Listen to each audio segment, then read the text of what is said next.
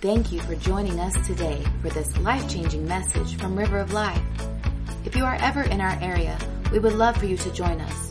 For more information, visit us at rolcrawfordville.com. That's rolcrawfordville.com. Or download our app in the App Store under ROL Crawfordville. Now, let's join Derricke Gray as he teaches from the Word of God. All right, we are, welcome to our Wednesday night Bible study. This is something we do here at River of Life. Every Wednesday night we dedicate it to one thing and one thing only, and that is the study of God's Word. And we've finished up, if you're visiting here tonight, we've finished up over a year-long study in the Sermon on the Mount, and we're kind of filling some time around the holidays and Thanksgiving and Christmas. And we're doing a short study, 4 weeks, 5 weeks at the most, probably 4 weeks, on the Bible. And there are really three things that we're looking at. Now, the first lesson, part one, we looked at how you got your English Bible. So we just went back through history and looked at the history of the Bible and translations and how we got the English Bible that we have in our hands today. And then last week, or the last time we were together, we took a break last week for Thanksgiving. We started looking at why you can trust your Bible, and we're going to talk more about that tonight. And then next week, we're going to get to what I really want to talk about, and that is Bible translations, and what is the best Bible translation for you. And we'll get to that next week. But tonight, we're going to continue with the second part of our study, looking at why you can trust your Bible. Now, what we saw a couple weeks ago when we were together is that the Bible, as we all know, is an ancient document. The Old Testament goes back to somewhere around 1400 BC. The New Testament, of course, all compiled around 100 AD. But we're talking about 2,000, 3,000 years. And because the Bible is an ancient document, there are certain ways that it can be tested, just like any ancient document, to determine its authenticity, its reliability, and its accuracy. Now, 2 weeks ago, we looked at the first test, and I mentioned there were three of them. We're going to look at the other two tonight. And the first test we looked at was what's called the bibliographical test. And what we do is scholars can go back and they can look at all the manuscript copies and all the evidence that we have down through time to determine, do we have in our hands today what the apostles wrote down? And the answer to that is categorically yes. There is absolutely no doubt that we have, some scholars say 98, 99% with surety what was written down by the original apostles and disciples of Jesus. There are certainly some things that scholars still argue about, but you remember a couple weeks ago we said there's very few of those things, and none of those things affect any of our doctrine whatsoever. B.P. Warfield said this: if we compare the present state of the New Testament text with that of any other ancient writing, we must declare it to be marvelously correct. It is unrivaled among ancient writings in the purity of its text. It turns out the irony of the whole thing is that the very thing that skeptics look at to try to discredit the Bible and say, well, the Bible's been copied so many times, it's that very thing, the fact that there are so many copies, that enables us to actually makes it possible to have confidence in its accuracy. So if you weren't here a couple weeks ago, I would strongly urge you to go back and listen to that podcast. So as we come here tonight, we are, like I said, the bibliographical test tells us that the Bible we have in our hands today is essentially what was recorded by the original apostles. Now, that doesn't make it true. They could have made it all up and wrote it down, and we could have word for word what they wrote down and it not be true. So all we know is that, yes, we have what the apostles wrote down. We don't know whether it's credible. To understand that or to determine that, we need to look at two other tests. Now, the first one we're going to look at tonight is called the internal evidence test. Now, this is very simple. What this means is that you open the Bible and you look at it and you read it, and does what you find inside of it confirm or deny its accuracy, its reliability, and its authenticity? It's very simple. Just you open it and you begin to read it.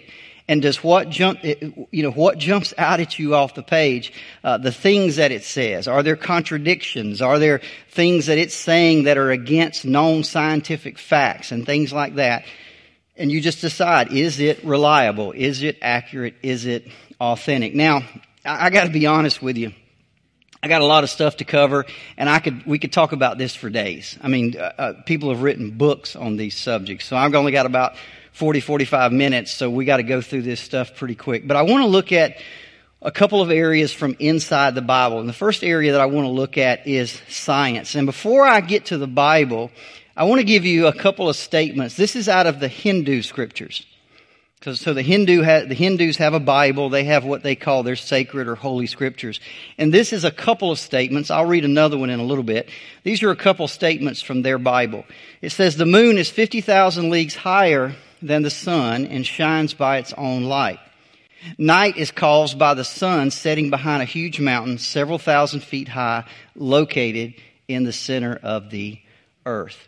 Now, you and I need to understand that if the Bible said something like that, it would be discredited immediately. If the Bible had even one statement in it that went against or contradicted known scientific facts about the natural world or the natural state of the universe, anything like that, the Bible would just be discredited. It would have no credit whatsoever, but there isn't any. There's not one statement you can find in the Bible that contradicts known facts, natural facts about the state of the world. Now let me just give you a few things. I'm going to go through these very quickly. And I want to start with the book of Job, because as I've mentioned multiple times here, the book, most scholars consider Job to be the oldest book in the Bible. It's not the first book in the Bible, but if you go in and you look at it and look at what's going on and the culture and things like that, it probably is around the time of Abraham. It's written in that time range. So it's around 1900 to 1700 BC. So I want to start there. Here's a few things that it says about the world, the heavens or the universe. Job 26:7 says, he stretches out the north over empty space. He hangs the earth on nothing. You see, the Bible doesn't say the earth is sitting on pedestals, or the earth is held up by giant elephants or anything like that. It says he hangs the earth on nothing. By the way, that was discovered, quote, discovered by Copernicus in 1475. Job 28:5 says, food is grown on the earth above, but down below the earth is melted as by fire. Now we know today that scientists tell us that if you drill down into the core of the earth, that the very core of the earth is all just molten rock or molten lava. But that wasn't discovered until 1936. But Job told us about it some 3,000, almost 4,000 years ago. Job 38:16, have you entered into the springs of the sea, or walked into the recesses of the deep? Science discovers in the 1970s that if you go out in the oceans and the seas, there's these huge springs out there that are and nobody ever knew about them until the 1970s, except if they would have just read the Bible. Job 36:27 through 28, he draws up the drops of water. They distill his mist in rain, which the sky pours down and drops on mankind abundantly. Here Job is talking about the hydrologic cycle, where water evaporates, goes up into the clouds, comes back together and falls as rain. Science discovered that in 1580 AD. But Job already knew about it in the Bible some 4,000 years ago. Genesis 17:12. It says, he who is 8 days old among you shall be circumcised, every male child in your generations. Now we all know that, God makes a covenant with Abraham. He says, here's a sign of the covenant. Every male child you have is going to be circumcised on the 8th day. Now, you ever wonder why 8? Why not 7? Why not the first day? Why not the 40th day? What is there about the 8th day? Well, modern medical researchers have discovered that in the blood there are two main clotting agents or clotting factors. One is called vitamin K, and the other is I don't know if I can pronounce it, prothrombin. Both of these facilitate clotting, and they facilitate healing and reduce the chance of infection. Does anybody want to guess that in a male baby, those two agents reach their highest level in a male at what day? On the 8th day. That's medical science. In fact, any circumcision, if your child is circumcised at the hospital, they have to give them an injection of vitamin K because it hasn't built up in their body yet. It doesn't build up until 110% of normal on the 8th day. Genesis 1:27, God created man in His own image. In the image of God, He created him. Male and female, He created them. DNA. Scientists have tracked DNA, and they've done these big studies, and you can go out and read about it in the news, and they finally confirm what the Bible's been saying all along, that if you track everybody's DNA back, it all goes back to one couple. Now, they'll argue about who that couple is and where they came from and all this, but there's no doubt that we are all long-lost brothers and sisters. Psalms 8:6-8. You've made him to have dominion over the works of your hands. You've put all things under his feet, all sheep and oxen, the beasts of the field, the birds of the air, and the fish of the sea that pass through the paths of the sea. That was written around 1000 BC. In the 1850s, there's a guy by the name of Matthew Maury.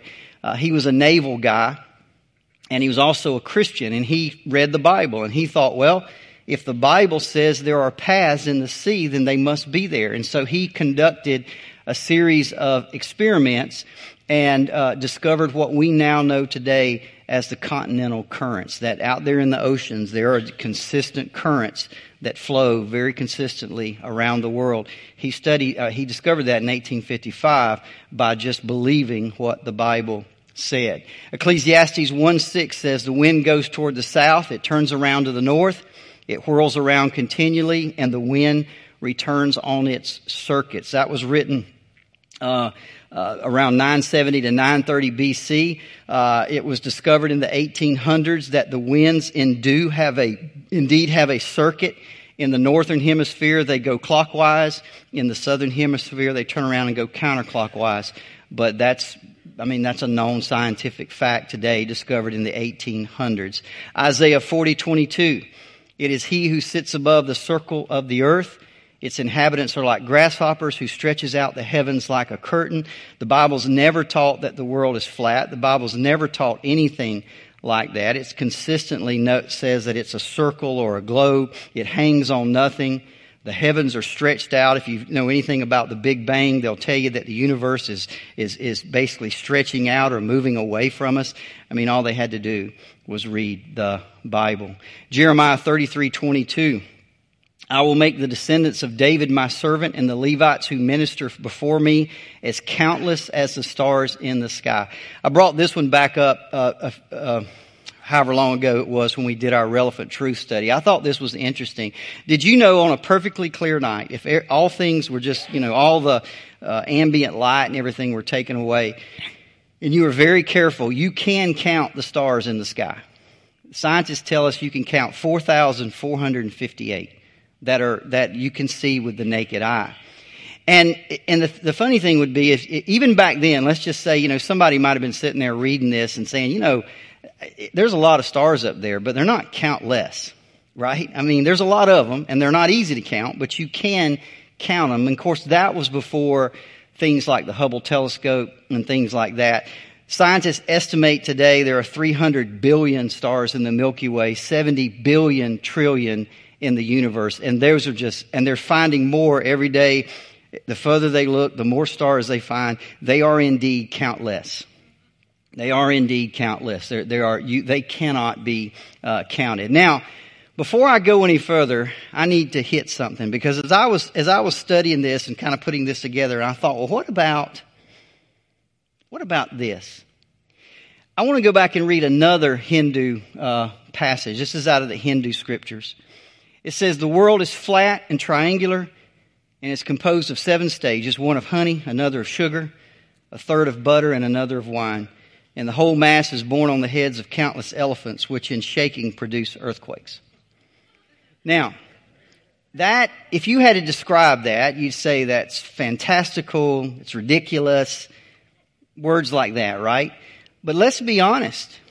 The Bible has some things that some people would describe as fantastical and ridiculous.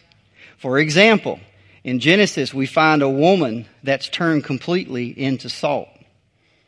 We have a sea that parts and literally lets 1 million people walk right through the middle of it. In 2 Kings 6, we have an axe head that floats. In Joshua 10, we have the sun stand still. In Jonah, we have a man who lives inside the belly of a fish for 3 days.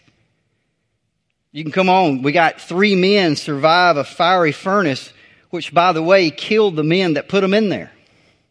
It was that hot. In Numbers 22, we got a talking donkey. In Luke 1, we've got a virgin birth. We got a man that walks on water, that heals paralytics, that turns water into wine and comes back to life. Now here's my question. What's the difference? What's the difference between these things in the Bible that are hard to believe and the things in the Hindu scriptures? Well, there is a huge, huge difference. Let me go back. Do you understand what they're saying here? They're saying this is how things are. In the natural world, they're saying the moon is higher than the sun and shines of its own light. That there's a big mountain in the middle of the earth that blocks out the sun, and that's what causes night. Or, everybody with me? They're saying this is how things are in the natural world. Well, we all know that's ridiculous. But you see, this isn't saying that. The Bible doesn't say that we're made of salt. It just says that God stepped in one time and turned somebody into salt. You see the difference? The Bible doesn't say that axe heads naturally float. It just says that God one time stepped into the natural and turned it into the supernatural. It doesn't say that the sun stands still all the time. It just says God did it one time. It doesn't say men can naturally live inside a fish. It just says God did it one time. Same thing with the talking donkey. It doesn't say animals can talk. It just says one time God said, I'm going to do this thing. It doesn't say virgins can give birth. It just says one time. See, that's the difference is when you don't read anything in the Bible that says the natural state of the world is like this, that's not exactly right. But the Bible does turn around and says when God wants to step in, He steps in. And He can do anything.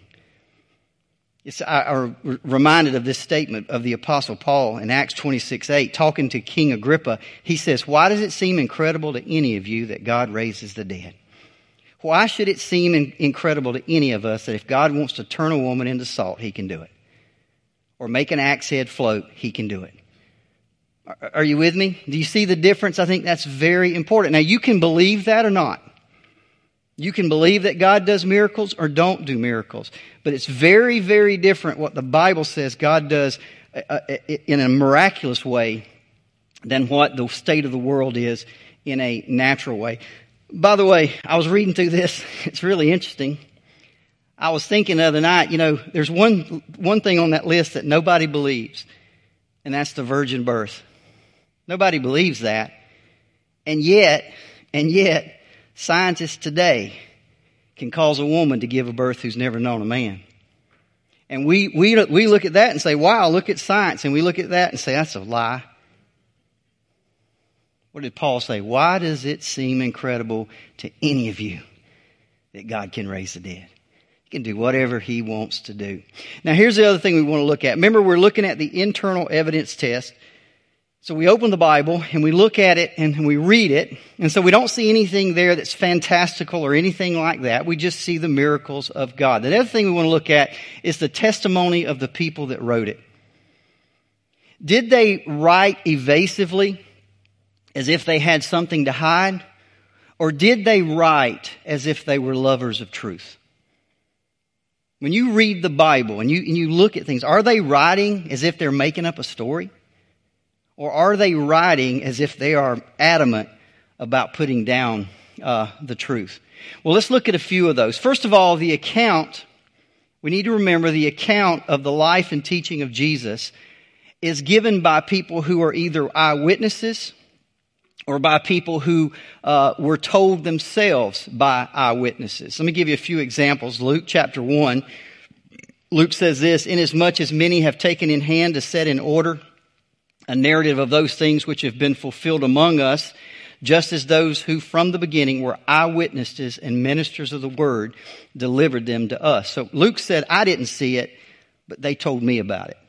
Then you've got John, of course, who says, "That which we have seen," this is the Apostle John, "that which we have seen and heard." And see, these men are saying, listen to what Peter says, "We did not follow cunningly devised fables when we made known to you the power and coming of our Lord Jesus Christ, but we were eyewitnesses of his majesty." Look, you got to decide, do you believe that man? I mean, that's what you got to decide. Do you believe these men are telling the truth? I said it, I think, a couple weeks ago. I believe in the resurrection of Jesus, not because my parents told me, not because the preacher told me. I believe it because I believe those men.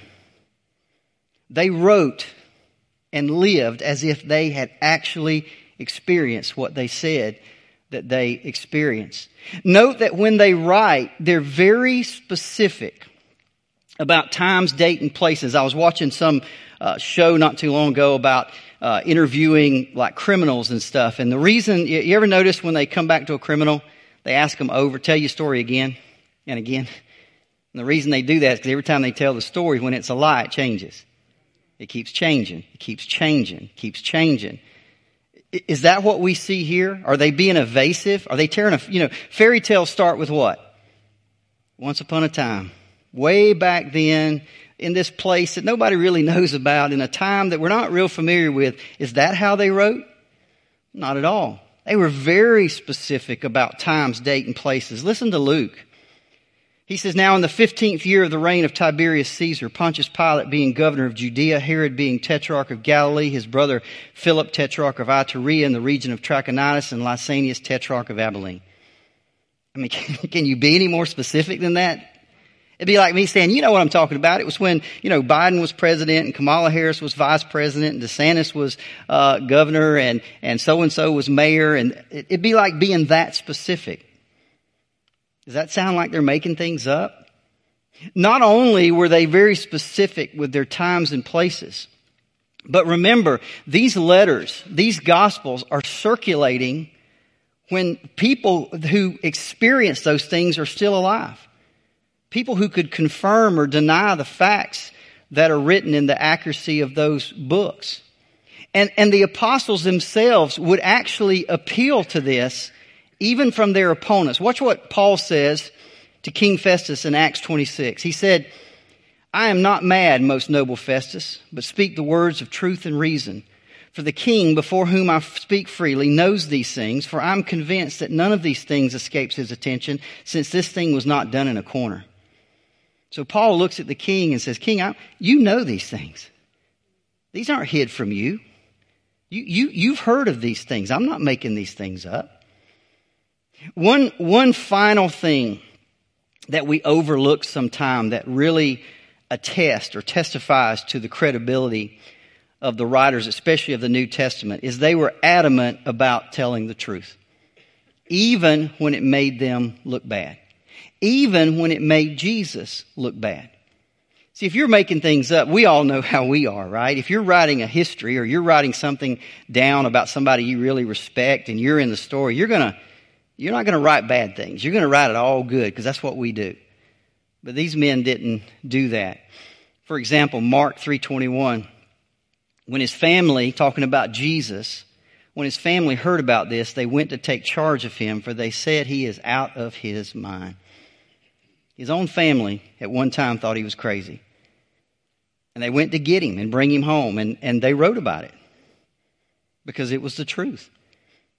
And they did other things. You remember when the disciples are fighting for places in the kingdom? They wrote about that. You remember how they all fled after Jesus was arrested? They wrote about that. Peter's denial 3 times. Jesus' failure to work miracles in Galilee. His cry on the cross, my God, why have you forsaken me?" They wrote about that. And even their own ignorance.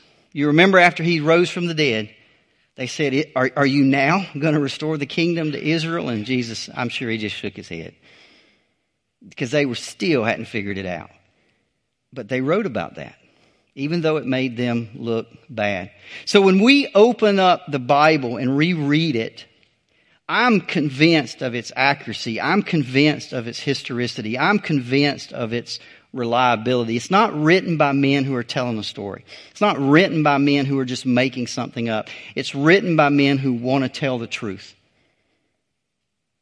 And I believe that. Now, the third test we can look at is what's called the external evidence test. And it's the exact opposite of the internal. Are there things outside the Bible that would confirm or deny the accuracy, reliability, or the historicity of the document itself?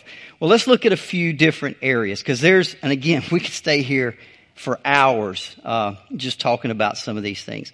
Let's talk about secular documents. I want you to remember that Jesus was a relatively, in his day, an unimportant man. And he lived in probably the most unimportant place in the world. This little place called Judea. Not in Rome, not in Alexandria, not in any of these great cities, but just in some backwater place in the Roman kingdom. And he's just an itinerant preacher. So we wouldn't expect to hear much about him, but there surprisingly is a fairly decent amount. I'll give you 4 examples. The first one is from the Jewish Antiquities, written by a guy by the name of Josephus. Josephus was born right around shortly after Jesus died. We do know that he was alive in 70 AD. He was there in Jerusalem when the Romans razed it to the ground, and he wrote about it. And he wrote a book called the Jewish Antiquities, and you can buy a copy of it. I've got a copy of it at home. And he wrote a couple things in there that mention Jesus. I'll show them to you. The first one is here. He says, "As therefore Ananus was of such a disposition, he thought he had now a good opportunity, as Festus was now dead, and Albinus was still on the road. So he assembled a council of judges and brought it before the brother of Jesus, the so-called Christ, whose name was James, together with some others, and having accused them as lawbreakers, he delivered them over to be stoned." So Josephus is telling us, there's this guy named Jesus. He said he was the Messiah. He's got a brother named James, and he's been arrested, and they're going to stone him. This is completely outside the Bible. He also wrote this in his book, The Jewish Antiquities. "There was about this time Jesus, a wise man. He drew over to him both many of the Jews and many of the Gentiles. And when Pilate, at the suggestion of the principal men among us, had condemned him to the cross, those that loved him at first did not forsake him, and the tribe of Christians so named from him are not extinct to this day." We also have a mention by a guy by the name of Cornelius Tacitus, who was a Roman historian. He said this: "Christians derive their name and origin from Christ, who in the reign of Tiberius had suffered death by the sentence of the procurator Pontius Pilate." And then Suetonius, who wrote the book Lives of the Caesars, said, "Since the Jews constantly made disturbances at the instigation of Chrestus, which is Christ, Emperor Claudius expelled them from Rome." So we certainly don't expect any of these documents or books to say, Jesus is Lord or any of that. But they tell us there was a man in history. There's a man named Jesus, said he was the Christ. He's got a following. They're making a lot of trouble for the empire. And so we certainly have some secular referrals to him. One of the biggest things we need to look at when you want to know if the Bible is the Word of God is that we need to look at prophecy. Because if the Bible is the Word of God and God if His prophets speak His message, then those are going to come true. Now, certainly, there are prophecies that have not yet come true. We don't say they all have, but we would expect to look in the Bible and find prophecies that have come true. Let me give you a couple of examples. From Ezekiel 26, 4 through 5, this is one that I've shared with you guys before. Ezekiel prophesies the Word of God and says, "They shall destroy the walls of Tyre and break down her towers. I will scrape her dust from her and make her," listen to the prophecy, "I will make her like the top of a rock that shall be a place for the spreading of nets in the midst of the sea. For I have spoken it, says the Lord God." Now, when Ezekiel made this prophecy, Tyre was a huge city. I mean, think about New York of today. It was one of the most powerful cities. It's in modern day, it's off, right on the coast of modern day Lebanon. And 3 years after this prophecy is given, Nebuchadnezzar lays siege to the city. And the city was built right on the coast, and so the inhabitants of the city actually moved off the mainland out to an island. And they built a city out there and kind of refortified themselves and actually went on for several more centuries. In fact, most people at that time would have said, well, the prophecy has failed. Yeah, they've been conquered and they had to move offshore to this island, but at the end of the day, they're not a rock. Nobody's spreading their nets.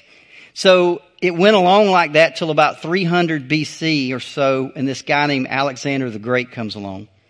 And Alexander the Great takes the ruins, all the blocks and rocks and ruins from the city, and he builds a causeway out to the island. I mean, this is unbelievable. I mean, literally builds a causeway that he can take his troops across. And they go out there and they besiege this city.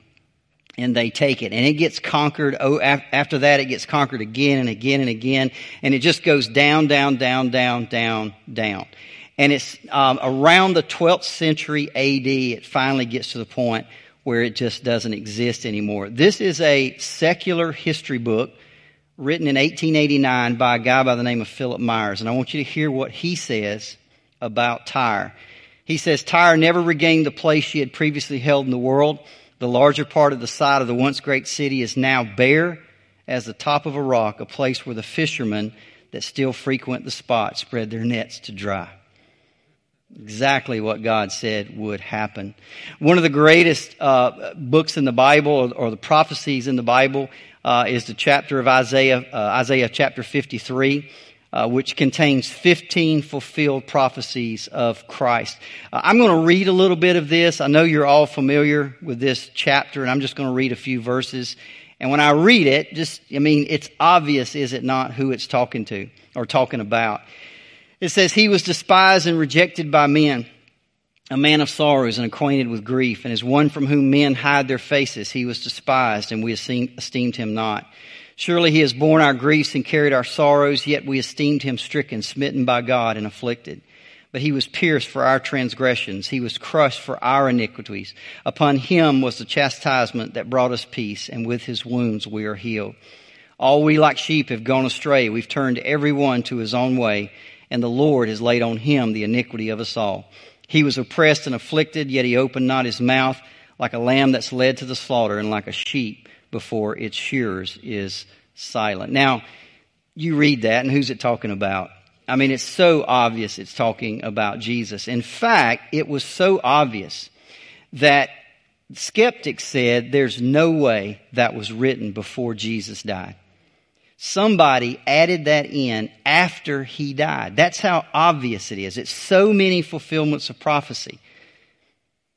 And for the longest time, the oldest copy we had of Isaiah was from 900 AD. That was the oldest copy. So there was a big gap between when Jesus died and the oldest copy we had. And so skeptics said, see, there ain't no way that was prophecy. Somebody put that in there. Somebody added that in there after Jesus died because it's so obviously about him. And they said that until 1947. And in 1947, what I think is the greatest archaeological discovery in history was made by a little shepherd boy. A goat went down into a cave, and he was throwing some rocks in there to try to get his goat to come out, and he heard some pottery break, and he took somebody back there, and they found the Dead Sea Scrolls. And in the Dead Sea Scrolls was a complete copy of the book of Isaiah. And there was two things about it. Number one, it matched what we have today virtually word for word. Virtually word for word. There was a few misspellings and translation things, but for the most part, it was exactly the same. That was the one important thing. The second important thing was that when they dated it anywhere from 100 to 350 years before Jesus was even born. So the skeptics couldn't say anymore. Somebody added that in because they had a copy that was written before Jesus ever came. So it is an incredible, incredible discovery. One of my favorite things to delve into is archaeology. I love to watch YouTube videos about biblical archaeology. There's more and more discoveries being made. It's unbelievable what they're discovering out there today. I just want to give you a few of them from the Bible. The Hittites. In the Old Testament, the Bible mentions the Hittites, the nation, the civilization, over 50 times. For example, Genesis 23:7 says Abraham rose and bowed down to the Hittites. But for centuries, there was no evidence of them in archaeology.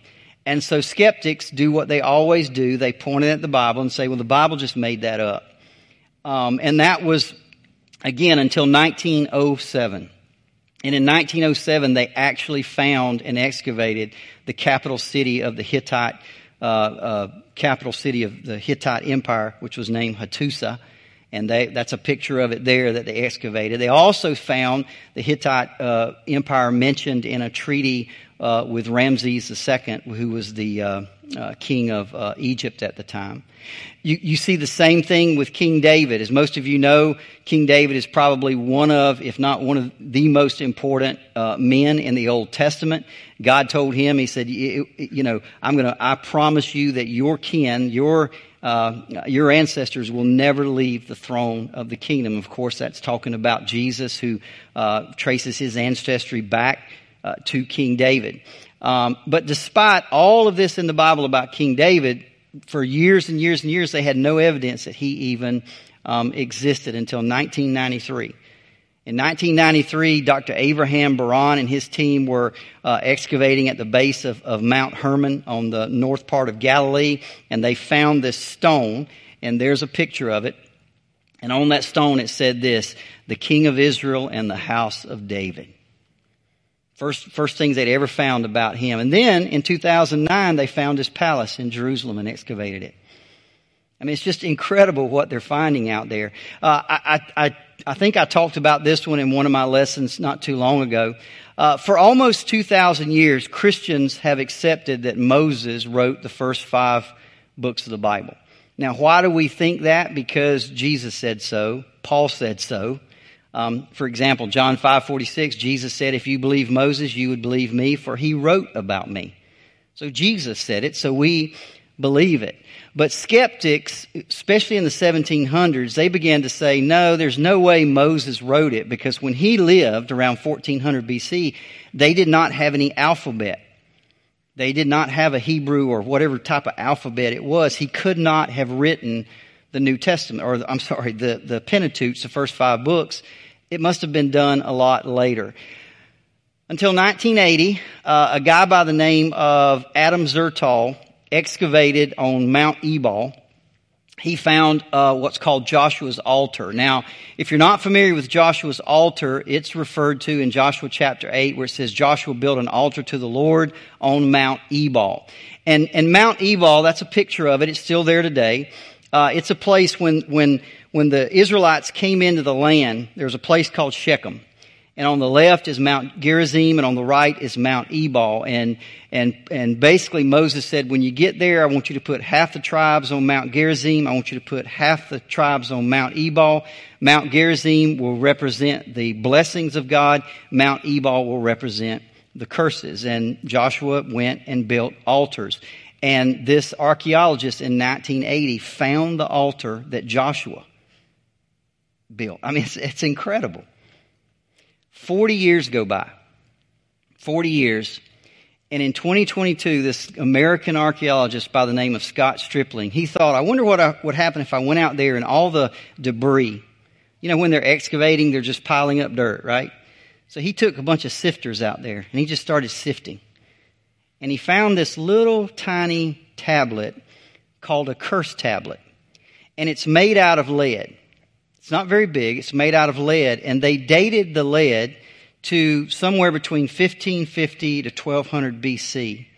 And then inside of that, they had to use this special technology because they couldn't open it. But inside of that was this writing that they dated to 1400 to 1300 BC. And what was really interesting is this is what it said. on the cursed mountain, on the altar that Joshua built on Mount Ebal, they found a little tablet, and on it was written, "Cursed, cursed, cursed, cursed by the God Yahweh." Scott Stripling says this basically shows that anybody that says that they couldn't have written the Pentateuch in that time frame is wrong, because you can see they had an alphabet. So again, every time the skeptics say something, you just wait long enough, and the Bible will prove itself true. We saw this with Pontius Pilate. As late as 1961, there had been no evidence that there ever was a man named Pontius Pilate. But then again, they did an excavation of Caesarea. They found an inscription that said Tiberius Pontius Pilate, prefect of Judea. In the same way, other people in the Bible, I won't go through all of them, skeptics said they don't exist until they do, right? Even when they find discrepancies, if they just keep studying and keep digging, they'll find out the Bible was right. Let me give you an example of this. In 2 Kings 18, this guy named Sennacherib, who was king of Assyria, comes against Judea. And the king at the time was a guy by the name of Hezekiah. And Hezekiah decides to surrender. And Sennacherib says, well, you got to pay me tribute. And it tells us in the Bible that Hezekiah paid him 300 talents of silver and 30 talents of gold. Well, these archaeologists in the 1800s actually found not Bible manuscripts. They actually found Sennacherib, the king of Assyria. They found his writings, or his, when they wrote down all the stuff, his history. And it said 800 talents of silver. So the Bible said 300. The Assyrian writings said 800. And of course, you know what the skeptics do, right? Oh, see, the Bible's wrong and he's right. And they kept digging. Well, as they kept digging, they found out that the standard of calculation was different for Assyria and Judah when it came to silver. Gold was the same, but silver was different. And they found out that 800 Assyrian talents equals 300 Jewish talents on the dot. So Scripture was right down to the very number. A couple things, and then I'll close. I want to remind you, and this is something that I just think is so incredible about the Bible. And the Bible doesn't take place in some far, far land that you and I can't go to. Now, I've never been to Israel. Others of you have been here. But the places in the Bible, you can go there today. I mean, it's just incredible. It's not like it's some dreamland where they're just making things up. I'll give you a couple of examples. Acts 19:29. It says, when they heard this, they were full of wrath and cried out, saying, "Great is Diana of the Ephesians." So the whole city was filled with confusion and rushed into the theater with one accord. You remember that story? Everybody's getting saved and nobody's buying the little idols anymore. So the people that make the idols, they caused a riot trying to get Paul and his companions thrown out of town. And they all rushed into that theater. Well, you can go there today. That same theater is right there. You can go visit it and walk in the same place where Paul walked. Or how about this one, John 9:10-11. So they said to him, "How were your eyes open?" And he said, "The man called Jesus made mud and anointed my eyes and said to me, 'Go to Siloam and wash.' And so I went and washed and received my sight." That pool of Siloam, buried literally for millennia, has been excavated and will be open to the public here very shortly. You'll be able to go to the place where that man washed his eyes and received his sight. We could go on and on and on and on. These aren't made up places. These are real life, real people, and real places. Now listen, I don't believe the Bible needs corroborative evidence to verify it. I told somebody one time was trying to get me real interested in the finding Noah's Ark. And I just said, look, if they find Noah's Ark, that'll be cool. But it ain't going to change me none at all if they do or they don't.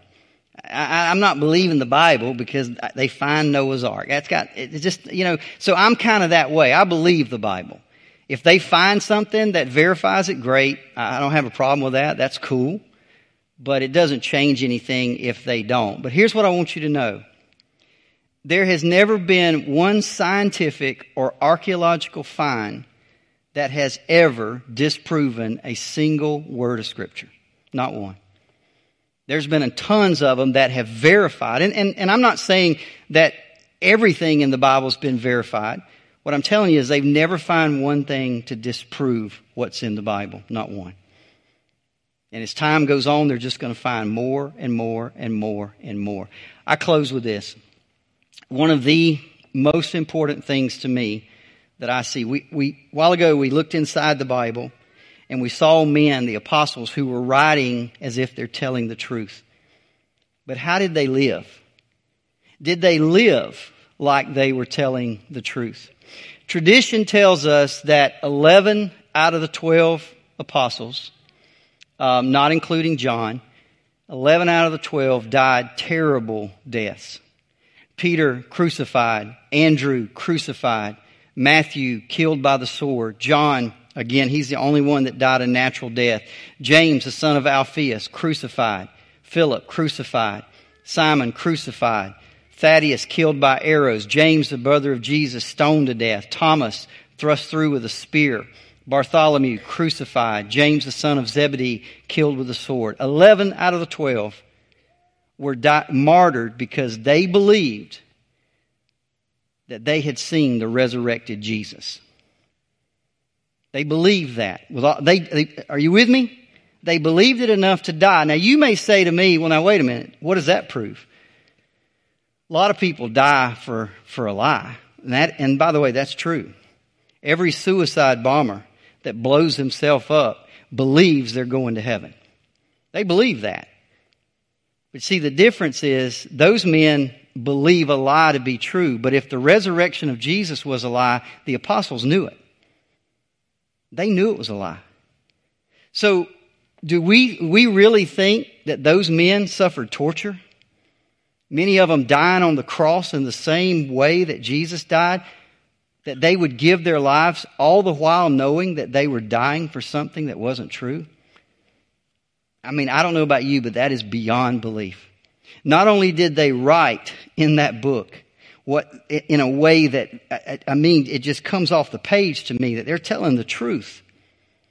But then they walked out and they lived a life that said, I believe. I've seen him. I've touched him. I've put my finger in his hands. I know he's alive. And they live that, and I believe it. Let's pray. Father, Lord, we thank you for your word. We thank you we don't need evidence, God. We really don't. But God, thank you that we're not without evidence. That God, if we'll just open our eyes and open our mind and open our hearts, we can see it just jump off the page to us. That what these men, inspired by your Spirit, wrote those many years ago was true then. It's been true ever since, and it's true today. God, help us to believe the way they believed. Help us to walk the way they walked. Help us to be lovers of truth the way that they were lovers of truth. And God, and if we'll do that, I know the same way they rocked the world, we'll rock our world. It might be this little area of Wakulla County. It might be our family or whatever the case may be. But God, if we really walk and live the way believing in such that you are the resurrected Lord, people cannot help but be impacted by that. Help us to be those kind of people. In Jesus' name, amen. Thank you again for listening to this message from River of Life. If this message has touched you today, or if you need someone to pray with, please contact us at 850-926-1200 or email us at info@rolcrawfordville.com. We also want to encourage you to visit us this Sunday morning at 10:30 a.m. in Crawfordville. Please visit us online at rolcrawfordville.com for more information and directions.